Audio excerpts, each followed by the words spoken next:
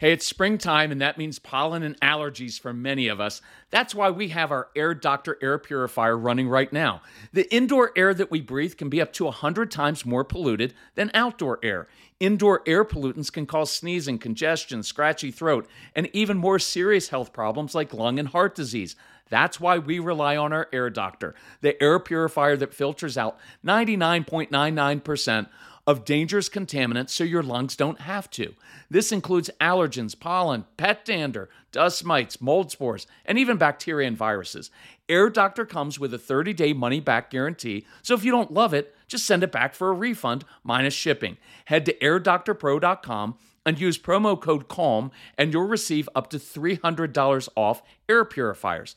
Our podcast listeners also receive a free 3-year warranty on any unit, which is an additional $84 value. Lock in this special offer by going to airdoctorpro.com and use promo code CALM.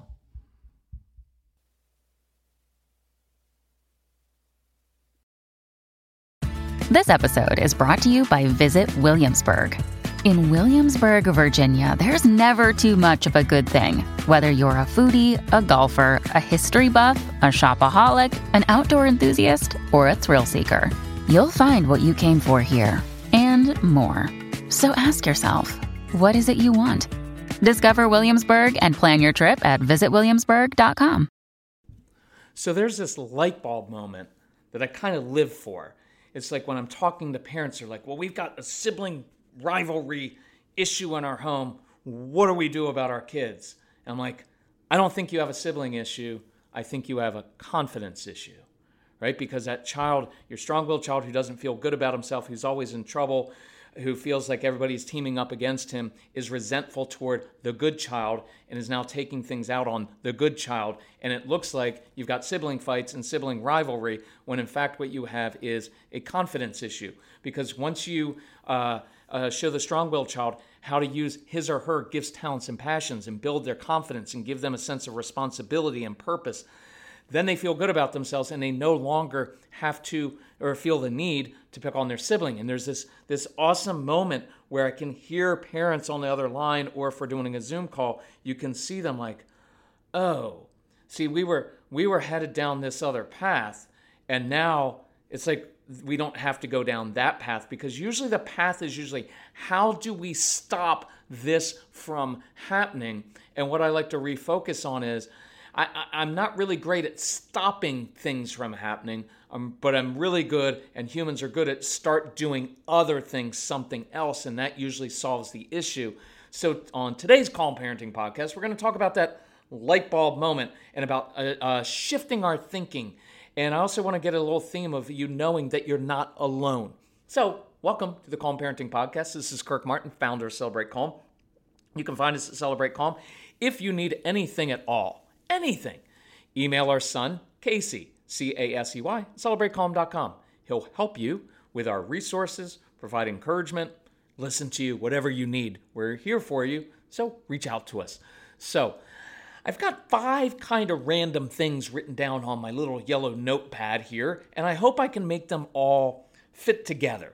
Even if they don't, just roll with it. It'll be good. And please, by the way, share the podcast with other parents. We appreciate you doing that because we want to help more people. So on a call today, so I'm doing a phone consultation, and it's one of the beautiful good things about this whole COVID era is we're not traveling, so I actually have time to do phone consultations. I'm doing a lot more personal mentoring with people where we're doing calls every other week, and we're really working on a lot of deep personal things, and I'm really enjoying that. So I've got these slightly older parents, and they were kind of beating around the bush of their child being disrespectful, and one of the dad's biggest triggers is his son being disrespectful to him. Got it. I'm the same way. And I was like, well, what does he do? Well, sometimes he'll call us a friggin' idiot. And I was like, well, does he actually use the F word? And they're like, oh, no, not the F word. And I'm like, oh, well, then that's not so bad. And they're like, what do you mean?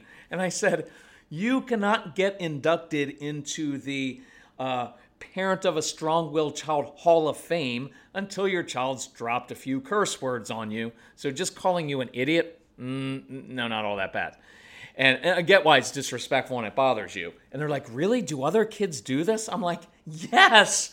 What self-respecting, strong-willed child has not called his parent some kind of awful name? And light bulb moment. As simple as that sounds maybe to some of you, for this couple it was like, so there's nothing really wrong with our son? No, he's a really intense kid, and you're going to have to do some things in different ways with him. I get that. It's going to be a challenge, and it's hard, and you're going to have to change some things yourself. So, no, there's nothing wrong with him, and your situation isn't different from anybody else's who has kids like this.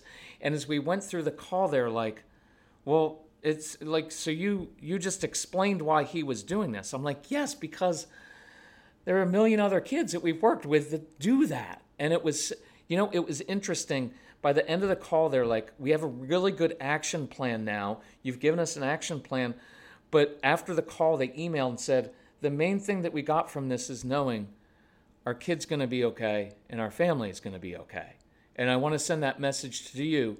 Yes, if you just do some simple things, right, it's going to be okay. Now, if you keep bearing down on my way or the highway approach and talking too much and yelling and doing those things, it'll escalate, and you'll lose a relationship with your child, and they'll become very, very defiant, and they'll dig in, and they will stop doing things for you, and they will become outwardly defiant if you don't change some things. But these things are all changeable. Why? Because it's about you changing yourself. Boom, big light bulb moment that I had early on with Casey was the quickest way to change his behavior was not controlling him. It's controlling myself. It's controlling my tone of voice, my body posture. It's sitting instead of standing over him, right? It's asking questions instead of lecturing all the time. It's about using an even matter of fact instead of being like this and trying to convince him, right? Those are light bulb moments. Here's another one I got the other day from and this is a dad who's like, well, we just called because we need to talk about consequences. And I was like, well, let me ask this. You've been doing consequences for the first 10 years of your child's life. Has it worked? Well, no, but we thought you'd be able to give us some good ones. And I was like, I can give you all kinds of consequences, right? I'm all about declaring martial law. I love harsh consequences, but for some of your kids, they don't work in certain situations. So I was like, let's talk about giving them tools, because consequences are basically punishing a child for failing at something or doing something wrong. Child did something wrong, and so we react with a punishment, hoping that'll change his behavior. And it usually doesn't, because most of your kids don't even care about consequences, and they don't even have anything to do with the real issue. And so I said, what if instead we know that your child struggles in a certain area and we proactively give him tools to succeed? What if we begin this week to create successes, some small wins, so that your child, we begin to affirm him for what he's doing well instead of just punishing him for what he's not doing well and what he's failing at?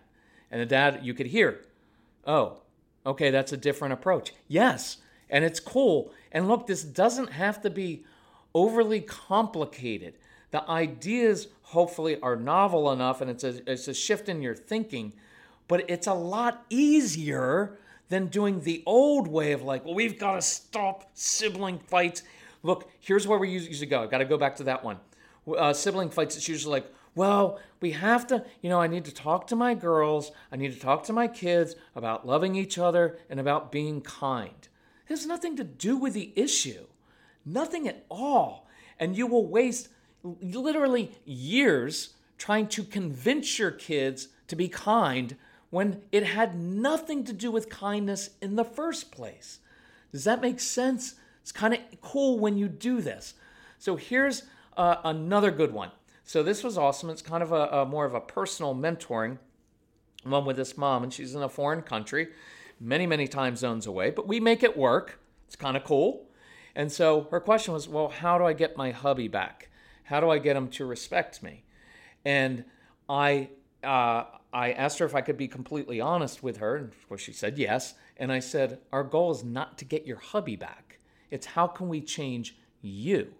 Because if your goal is to just get your hubby back, you will keep doing what you have done for the past 15 to 20 years, which is compromise yourself, give in to him, always do whatever he wants you to do, right? And you'll keep repeating that pattern within you of that, the fact that you're just repeating the pattern that you don't respect yourself, because the whole time you have given in to him and you have managed his emotions and tried to make him happy, and you try to make everybody happy. And in the course of doing that, the message you send is that you're not a confident, smart woman yourself. And the question was, and this stings a little bit, and she handled this really well, because I told her, I said, when I hear that of you, well, I just want him back. I just want to get him back. It's like, well, what will you do to get him back? And she's like, well, anything. And I was like, and that's the problem. And so he doesn't respect you because he knows you'll just do anything to get him back. And so, and I can't control what he does. But what we can change is we can control what you do. And we can start to build your confidence and demonstrate self-respect. And I can't guarantee that you will get your husband back. I can't guarantee that. But what I can guarantee is that you will begin to respect yourself. Your kids will begin to respect you. And if there is any hope at all of getting your husband back, it will be by drawing him back, because he looks at you and says, oh, that's an interesting, confident person that I want to spend my time with. And I need to pursue her because she's smart and she's creative and she's highly conscientious and she can run this business and she can do all these different things and she's a great mother. And instead of, we do it with our kids too. Well, I talk really sweetly to my kids and I try to cater to them because I don't want them to have a meltdown. And they stop respecting us when we do that. But when you demonstrate self-respect, that you are a bright, confident, competent person, right, and you're a leader, that draws them to you and they begin to respect you, but it begins with you respecting yourself. And so by the end of the call, the entire conversation has shifted from how do we change and influence the behavior of another human being?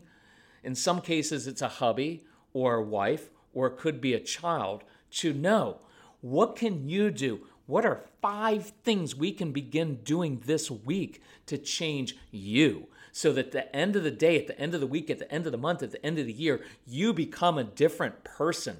I can't always tell other people what they're going to do, but I can always tell them and let them know what I'm going to do.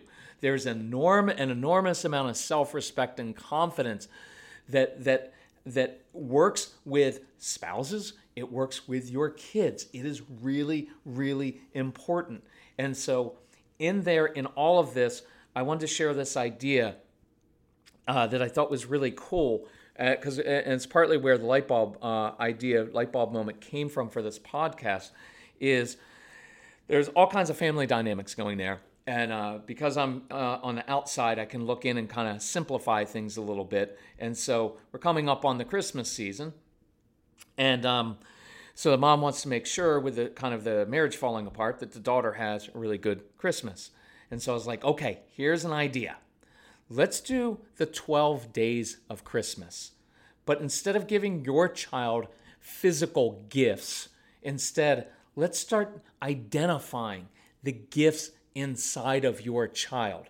And by the way, let's start every day for 12 days. I want you to give your daughter something physical, not a gift, but something to represent one of her character traits that you love.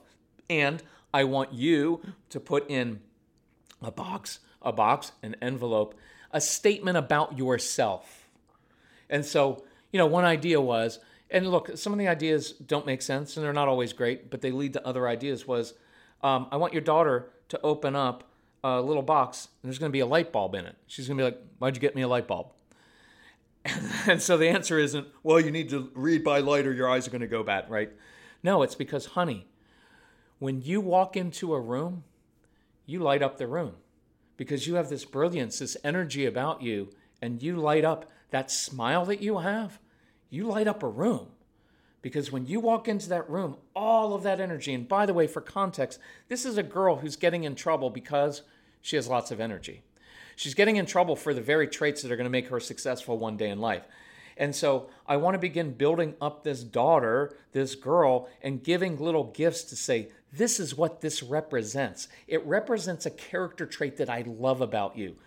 You do that for 12 days, you're going to build up a child and you're going to get to see, because watch what we've done. We've spent 12 days, 12 weeks, 12 months, 12 years, watch, identifying all of our kids' weaknesses and pointing them out continually. Is that not true? And there's no guilt and blame in that. Just stop doing it. But it's what we do as parents, because we're like, oh, I have to pick out all the things that they do wrong, and I'm going to hyper-focus on it until it changes. I'm going to get a therapist for this one. I'm going to do all this. I'm going to try to change that one.